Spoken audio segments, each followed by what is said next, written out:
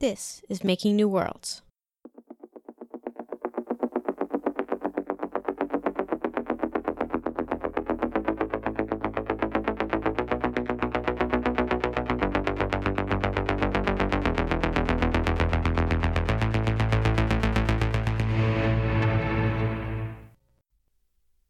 Imagine this. Your space settlement wants to expand into a new region of the surface. But the surveyors have just reported back and there's a problem. They've discovered evidence of microbial life in an underground pool near where you want to build. The biologists are already arguing with each other about whether this is truly extraterrestrial life or just some invasive Earth bacteria brought here by the settlers. But the engineers are pointing out that the power plant you are planning to build in this new area will almost certainly be harmful to this tiny ecosystem. What do you do? Welcome to Making New Worlds, a podcast about the ethical issues involved with settling space. I'm Erica Nesvold. Today's episode is about the possibility of extraterrestrial life, specifically the kind of non-intelligent microbial life that scientists speculate might exist in certain places in the solar system, including Mars. We don't know whether this life exists or even what it would look like, but we have to consider the possibility that this hypothetical life might pose a threat to life on Earth, or vice versa. This issue is called planetary protection, which refers to both protecting the planet Earth from contamination by extraterrestrial life and protecting other planets from contamination by Earth life. Planetary protection is not a new idea. In fact, it's covered in Article 9 of the Outer Space Treaty of 1967, which requires that the exploration of space avoids both the harmful contamination of the moon and other celestial bodies and any adverse changes in the environment of the Earth due to extraterrestrial material. NASA has an Office of Planetary Protection that maintains policies to ensure that their missions don't violate this part of the treaty and other planetary protection regulations. This is one of our more sciencey topics, so I called up a scientist friend of mine and an expert in planetary protection to walk us through some of the challenges. My name is Margaret Race, and I'm a marine biologist and ecologist who works with SETI Institute, and I am a contractor with NASA who asks questions about planetary protection. Margaret got into the planetary protection business on the bat contamination side of the problem, the question of how to prevent extraterrestrial microbes from getting loose on Earth.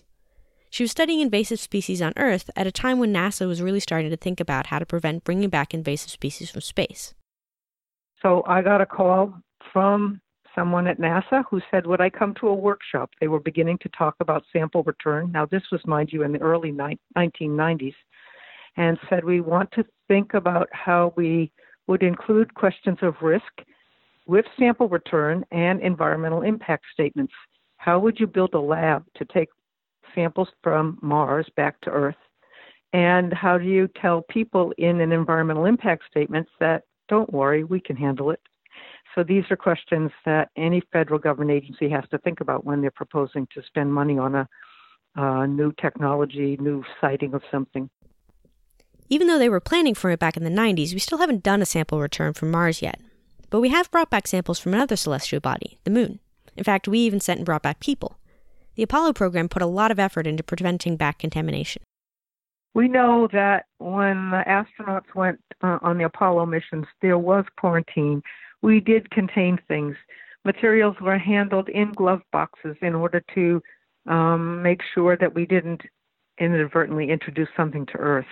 However, that was back in the late 60s, early 70s when we were designing this, and I tell students if there were life on the moon, we would have it here.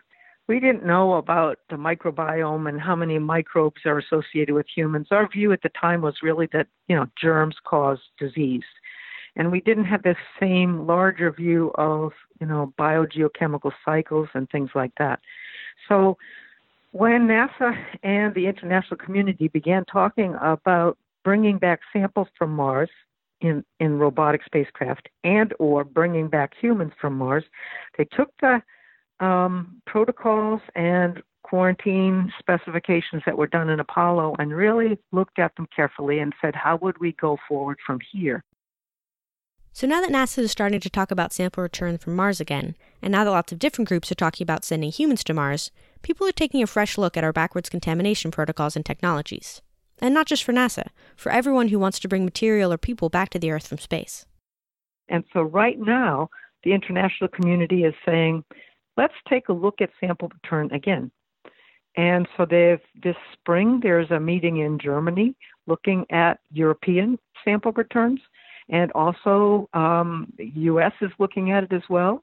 And each one of them has to be done to protect the science and the astrobiology questions, but also it has to be done in accordance with the science requirements and legal policies and laws of the country where it's placed. So if we have a sample return facility in the U.S., it would have to follow U.S. law. And likewise, if a commercial group was coming back and we hadn't found out about Mars yet, the commercial group would also be subject to the same kind of restrictions. It doesn't matter that you're bringing something back. If you're coming in from a vacation in South America and they stop you and ask, have you been on a farm? Do you have any fruits and vegetables? They also stop container loads of things coming in as well. So it doesn't matter whether you're commercial or not, the laws still hold. So for thinking about humans to Mars, we're now looking at, okay, how would you do that? And what are the big research questions we still have to address? So this is happening very much now. You don't even have to read or watch science fiction to understand the risks of backwards contamination. Just look at the problems we have on Earth with communicable diseases or even just invasive species. Quarantines and customs checks for people visiting the Earth from a space settlement might just become part of the routine, just like it is for international travelers on Earth today. But then there's the other half of planetary protection, forward contamination, or what the Outer Space Treaty calls harmful contamination of the Moon or other bodies. Again, this idea is decades old, and some of the earliest concerns were about scientific integrity. Surprisingly, at the time of Sputnik, so this is back in the late 1950s, a group of biologists were already saying if we can send spacecraft out there to the moon and beyond to look for life, we don't want to spend all these millions and millions of dollars, now billions, and get up there and discover life, but find that it was launched with our spacecraft from Earth. Let's say we send a few missions to Mars. Suddenly, one of the missions comes back with exciting news. They've discovered extraterrestrial life in the form of tiny microbes living on the polar ice caps on Mars. But if humans have been bouncing around the surface of Mars for a few years, how can we be sure we didn't bring that life with us? Sure, maybe these new microbes will look significantly different than Earth life, but what if it's been decades since humans first set foot on Mars? What if those first Earth microbes have just evolved to thrive in their new environment? Or maybe it'll be really obvious that this Martian life couldn't have evolved from Earth life. Maybe it'll have a completely different DNA structure, or won't have DNA at all. There's still the possibility that our presence on Mars could harm these microbes, even wipe them out. After all, we're pretty good at causing species to die out on Earth without even trying. And Mars is already a harsh environment. If we show up on Mars with our industrial-strength cleaners and nuclear power plants and Earth viruses, we might kill off the local life before we even get the chance to study it. If you're saying, well, the goal is to preserve, say, microorganisms so that we can study those microorganisms, then to some extent there's a scientific fix for this problem. That's Kelly Smith, a philosopher at Clemson University. He studies social and conceptual issues surrounding astrobiology. The question would be something like, how diverse are the microbes that are going to be endangered? Maybe you shouldn't locate your human settlement in a particularly delicate, rich ecosystem because you're going to be destroying microbes that will never be seen again. If there's a particular species of microbe which is ubiquitous on Mars, it's everywhere, then there's less of a concern. In the same way that there's less of a concern on Earth if building a settlement chases off several field mice. We don't really spend a whole lot of time worried about that, whereas snail darters or some exotic species of zebra or something like that, that's much more concerning. Kelly pointed out that some of the most interesting areas of the forward contamination issue involve conflicts between scientific interests. Let's suppose that there's a warm, salty ocean underneath the ice cap on Europa, and we have reason to suspect that there's life down there. Like we've sampled some of the steam coming off the vents and there's cells. And so we think, oh my gosh, there could be a really complicated ecosystem with fish and maybe even mammals and stuff down there. But there's absolutely no way you can put a probe down into the European Ocean without contaminating. It's just not possible. So if the point of preserving life is to preserve the science, but you can't do the science at all without taking some risk, Now you've got a real quandary. Even if everybody agrees it's all about the science, you're going to have scientists arguing with each other. And that, I think, is where things get more interesting. But let's set the question of science aside for a moment. Is it really okay for us to invade another planet and start remodeling the place if it means potentially killing the local life forms? So you might be concerned with life on Mars for its own sake, irrespective of what science you might do on it.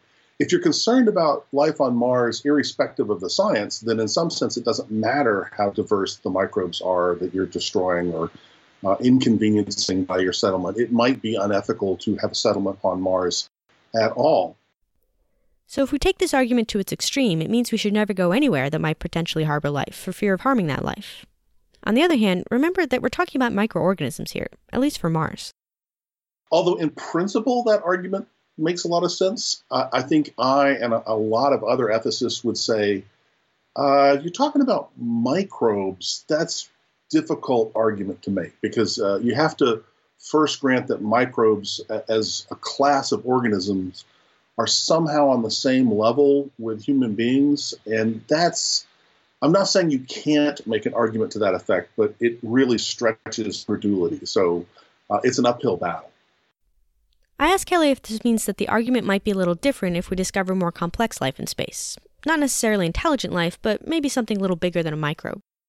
I think almost everybody, including professional ethicists, but also just your average guy on the street, if you say, gosh, doing this mission is going to kill 5 billion really common Martian microbes, people will yawn. But if you said, well, there's Martian bunnies, and we're going to kill a whole bunch of them, then people are going to get very upset. You know, when I was in graduate school, one of the most important things I learned is the fundamental distinction in biology between warm fuzzies and cold pricklies. You can do whatever you want to a cold prickly, and people just don't care. You can take a sea urchin and inject it with potassium chloride and watch it go into spasms, and everyone thinks it's just interesting. But if you did that to a bunny rabbit, people would freak out. And so that's just an intuitive reaction. But I think that even most professional ethicists would say you can give a legitimate justification for that. Maybe not quite the way people cash it out intuitively, but it's not silly to think that, for example, more complex social organisms have a higher moral value than a microbe. People, for example, have probably way too much emphasis on human value and on mammalian values because those are like us. But nevertheless, multicellular versus singular cellular, that's not too hard to defend. The story is also different if you're talking about the extinction of an entire species, instead of just a small portion of the population of microbes on the planet. All the Martian microbes are all representatives of a particular species of microbe. Then what you're really talking about is not microbes, but a species or a microbial ecosystem. And that clearly ups the ante. Though, again, how much is a bit unclear. When I asked marine biologist Margaret Race about whether we had the right to harm extraterrestrial life in the pursuit of space exploration and settlement, she said this question goes way beyond the legal and scientific questions that she works on.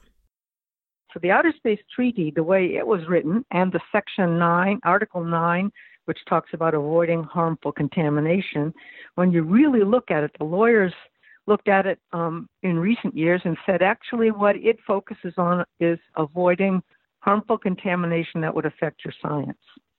And then they said, that doesn't have anything to do with protecting Mars, for instance, or protecting other bodies that you're going to. What are our obligations there? And what if we find life up there? So you have touched on things that go even beyond the science, beyond the law and the policy, and touch on legal and, ethical and philosophical, and I would even say theological questions. If you find microbes on Mars, and they are different, and we can just show that scientifically, they're different than anything we know of on Earth, and they don't maybe have DNA, or they don't map on our tree of life that taxonomists and biologists have worked out. Does that make them a second Genesis? That's not a science question. Scientifically and otherwise, a discovery of life someplace else would be amazing, highly significant. But if you want to talk about meaning, I can give you the astrobiological and science meaning, and I also am interested in how that plays over to policy. But you would need an ethicist or a theologian to talk about what it means to a Buddhist or what it means to a Muslim or a Christian of some sort or to an atheist. So let's get a theologian's perspective on planetary protection. That's a good question. So, it's difficult. That's Michael Wachtemata, a theologian at the Department of Protestant Theology at Ruhr University in Bochum, Germany. Michael studies the connections between space exploration and religion. As a theologian, on the one hand, what you can say is, or as a Christian theologian, on the one hand, what you can say is we have been given stewardship of our planet, and you can enhance that through stewardship of the universe, of our solar system. You can do arguments for that, theological arguments, and if you accept that we've been given stewardship, say of the universe, then that still doesn't solve the planetary protection problem, because we may be the ones who have that mission to send out life into an uninhabited universe, or we may be the ones who need to understand stewardship as protecting protecting the status of the universe, maybe uninhabited as it is now. And of course, that's just the perspective of one of the many religions we have on this planet. We'll be talking about religious and cultural issues in space settlement in an upcoming episode. But Michael also has an interesting perspective on the planetary protection problem because of his work with a group of scientists at the University of California, Santa Barbara that are pushing this question beyond the boundaries of the solar system. So the experimental cosmology group at UCSB, they've been working on using directed energy to send small craft into interstellar space, basically using a ground-based or moon-based or space-based laser to power a light sail craft that could be very small but could also be scaled up and send it to interstellar space at roughly, trying to go for 20% of the speed of light. And that would bring it to the nearest star in about 30 to 40 years. And then you could have some data sent back from there, and maybe in 40 years' time we would have some pictures from exoplanets around Alpha Centauri, or even some more data about the system. And the idea behind that is, if you send a craft like that is a couple of centimeters or a couple of inches in diameter and has a certain weight, and you would propel it to 20% of the speed of light, it would leave the solar system in a couple of minutes or hours, but it would also give you the opportunity, if you could get life on board, to study what that means, right? Sending life at relativistic speeds, at 1/5 of the speed of light, and nobody's ever done that. So they are doing nematodes and tardigrades because they're very small animals. Tardigrades are about 1/5 of a millimeter, so you can see them with the naked eye. You can see nematodes with the naked eye as they look like little hairs. But you can train them. They have memory, and so you see what that does to memory when they're out there. But you can also have them hibernate, or in case of the tardigrades, dehydrate them and then rehydrate them, and then they will come back to life. And so you can basically send them out there, have them dehydrated for the voyage, and then rehydrate them out in interstellar space and do some research on them. Michael pointed out that this plan doesn't actually call for landing on an exoplanet, so some of the contamination issues might be avoided. The problem is, if you send the craft out at 20% of the speed of light, and the source of energy is a Earth-based laser, then you can accelerate it, but there is no way you can slow it down at the other end, which of course solves the problem of planetary protection for most cases, right? If that craft comes into an atmosphere, it will just turn into plasma with the power of a small nuclear device. So it will just blow up, and then there won't be any life forms left to contaminate another planetary body. A lot of planetary protection policies apply specifically to solar system bodies, so this proposal is sort of an illegal gray area for planetary protection. Do the same rules apply to planets in the system next door? Yeah, and that poses all sorts of ethical questions. Can we do that? Should we even do that because we don't know there is life out there? Is that our mandate, or should we try not to do it? And it also has planetary protection issues within the solar system. I mean, we are going to be accelerating those things within the solar system, and if something goes wrong and that craft hits a solar system body, then of course planetary protection rules apply. So let's say you want to go start a space settlement, but you want to try to avoid forward contamination, either because you want to protect future scientific discoveries or because you don't want to hurt the cute little microbes that might be living there. What can you do? Well, it depends on where you're going and what you want to do there. Here's biologist Margaret Race again. So if you're going to the moon, you don't have to worry about planetary protection because we know it's an environment that doesn't have conditions for life. It's not, quote, habitable. There's no liquid water up there. There's no atmosphere to speak of. And so if you send things up there, it's just like sending organic material and anything else you'd send. So when you would say, I'm planning a mission to the moon is a low category, a category 2 mission that says, really, you just have to apply to, in our case, NASA's Office of Planetary Protection, say, I'm going to the moon, this is what I'm going to do, what I'm going to bring, and I shouldn't have to worry about planetary protection. And the planetary protection officer will review your materials and say, yep, that's right, and you can go ahead. Now, if you're going to Mars, are you going to orbit? Are you going to land? Are you going to drill into the subsurface? Each one of those is different. And so the cleanliness requirements before launch are more stringent depending where you're going and what you're doing. So that's how it's played out. It's a categorization system, and it doesn't apply equally to everything. If you decide you do need to worry about contamination, there are different techniques you can try for sterilizing your spacecraft and equipment to prevent carrying Earth microbes to space. Maybe you can use gases. Maybe you can use materials that have been heated so high there's no chance that anything could possibly be on them, or the composition of the material is such that they're going to be, quote, sterile. So there's many different ways to do it, and each country does it slightly differently. Just as different hospitals might employ different methods for ensuring that their surgical suites are cleaned. But you can never perfectly sterilize a spacecraft. Earth is teeming with life, even in the upper atmosphere, and some of it's pretty hardy. You have to decide what level of contamination is an acceptable risk. And so you can see that these issues, when you're talking about them in terms of legal and policy matters and what you do to your spacecraft, it's something like saying, thou shalt have clean air. Well, clean air means a lot of things to a lot of people. And we didn't consider carbon dioxide as a problem long ago when the Clean Air Act was signed.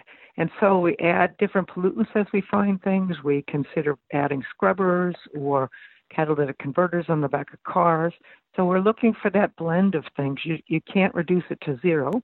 And even at the individual level, think about something like microbes and biological contaminants before you go into a surgical suite. If you don't sterilize those tools before they cut you open, you could have problems. But there's really no such thing as total sterilization, getting rid of everything. So how do you get it down below a level where the risk is minimal? And so that's the risk to who? An immunocompromised person, a person who's very elderly or very young and didn't have a flu shot. Or so there isn't just one answer, and there isn't just one method. You can sterilize things by using soap. You can sterilize by putting it into an autoclave and using steam. You can use alcohol wipes. So there's many different ways to, quote, sterilize something. And the methods come from, all of it is just saying you want it clean. What does clean mean? It's not that it's dangerous, although it can be, but you want it clean. Now define clean. And things get even worse if you want to send humans into space. We're also teeming with microbial life, and we can't be sterilized. I asked Margaret if human space travelers complicate the contamination problem. Oh, yes, absolutely. That's exactly what's going on right now. So NASA and COSPAR, the Committee on Space Research, which is a scientific body that reports into the United Nations Committee on the Peaceful Uses of Outer Space, they have begun asking questions about, if you're going to go to a place like Mars with humans someday, does that mean that we will totally contaminate the place? If humans go, we know that there's no way we can put them in totally enclosed systems. So what do we do about the contamination? Do you essentially autoclave everything that goes out? Is that even possible? How do you clean and maintain spacesuits? How do you keep the lab on the surface separate from the habitation area where the astronauts might sleep and work? And so there's all sorts of aspects that have essentially these same questions about cross-contamination that we have on Earth. And so some of the questions can be taken care of by looking at the design of spacesuits or the venting from a habitation or something like that. The questions open up all sorts of topics, even food supply, and so you're bringing up food for the astronauts, and you're going to put it up there ahead of time. What happens with the wastes that go? Is that part of planetary protection or not? So all of these things, breaking down the mission into pieces and then looking at what are the risks, what are the technologies we can use to mitigate it, what are the things we don't really have to worry about, and how do we make sure that all the missions do things appropriately to protect the place where we're going to study and also Earth when we come back. Philosopher Kelly Smith pointed out that we have a little bit of time before human settlements get started in space, and that we should use that time to try to find a consensus on how we want to handle these issues if we do discover life on another world. Before we're there, let's really think through first principles and decide what's important. Now, that does get immediately really complicated because the problem that you encounter in ethics is, unlike in science, consensus is rare. You can get a broad consensus for things like, microbes probably are not nearly as valuable as multicellular organisms, though there will be a vocal minority of people saying, wait a minute, you're being unfair to the microbes, right? So even there, but you can get a broad consensus on that. But if you start asking questions about, is it worthwhile to endanger, say, multicellular organisms in order to get some major but unspecified advance in science, that's extremely unclear. And like I say, I think even the scientific community is going to fracture 25 ways to Sunday, and people are going to be arguing about how best to do the science. You're never going to get perfect consensus. Kelly also emphasized that when we talk about these issues, we need to be clear on what our principles and values are.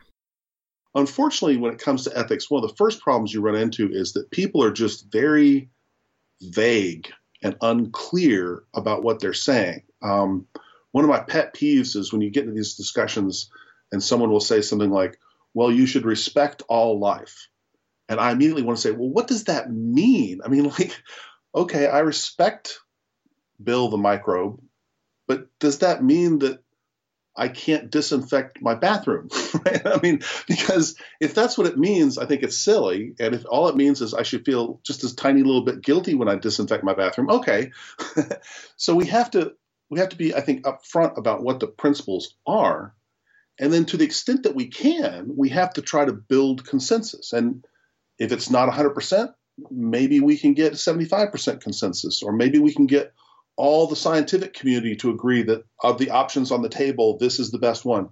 But you won't really know until you get into the messy debate and you really try to hash all this out. So that's kind of what I'm arguing for. Let's spend the next 20 years yelling at each other, trying to figure some of this stuff out. And then when we're actually in a situation to make a decision, maybe it'll be a bit clearer. So what do you think? If we find microbial life on Mars, how much effort should we put into protecting that life? Does Mars belong to the Martians, even if the Martians are only microbes, as Carl Sagan once said? Or should we treat Martian microbes with as little attention as we do Earth microbes? And how much should we worry about the scientific integrity of future discoveries of life in space? Join the conversation on Facebook at facebook.com/makingnewworlds, or hit us up on Twitter @makingnewworlds. You can also visit our website at makingnewworlds.com. Remember that episode 12 will be our audience feedback episode, so please send in your written or audio commentary on any of the topics we've discussed so far if you'd like to be featured in the episode. Get your comments in by February 7th to be included. Margaret Race can be reached at mrace@seti.org, and would love to hear from interested students who want to work on planetary protection issues. Kelly Smith heads an organization called Social and Conceptual Issues in Astrobiology, or SOCIA, which is holding its second meeting this April in Reno, Nevada. He'd be happy to hear from anyone who would like to get involved. And Michael Vattamatha has co-edited a book called Touching the Face of the Cosmos, on the intersection of space travel and religion. This has been Making New Worlds, a podcast by me, Eric Nesvold. Our intro and outro music is by Hair Doctor.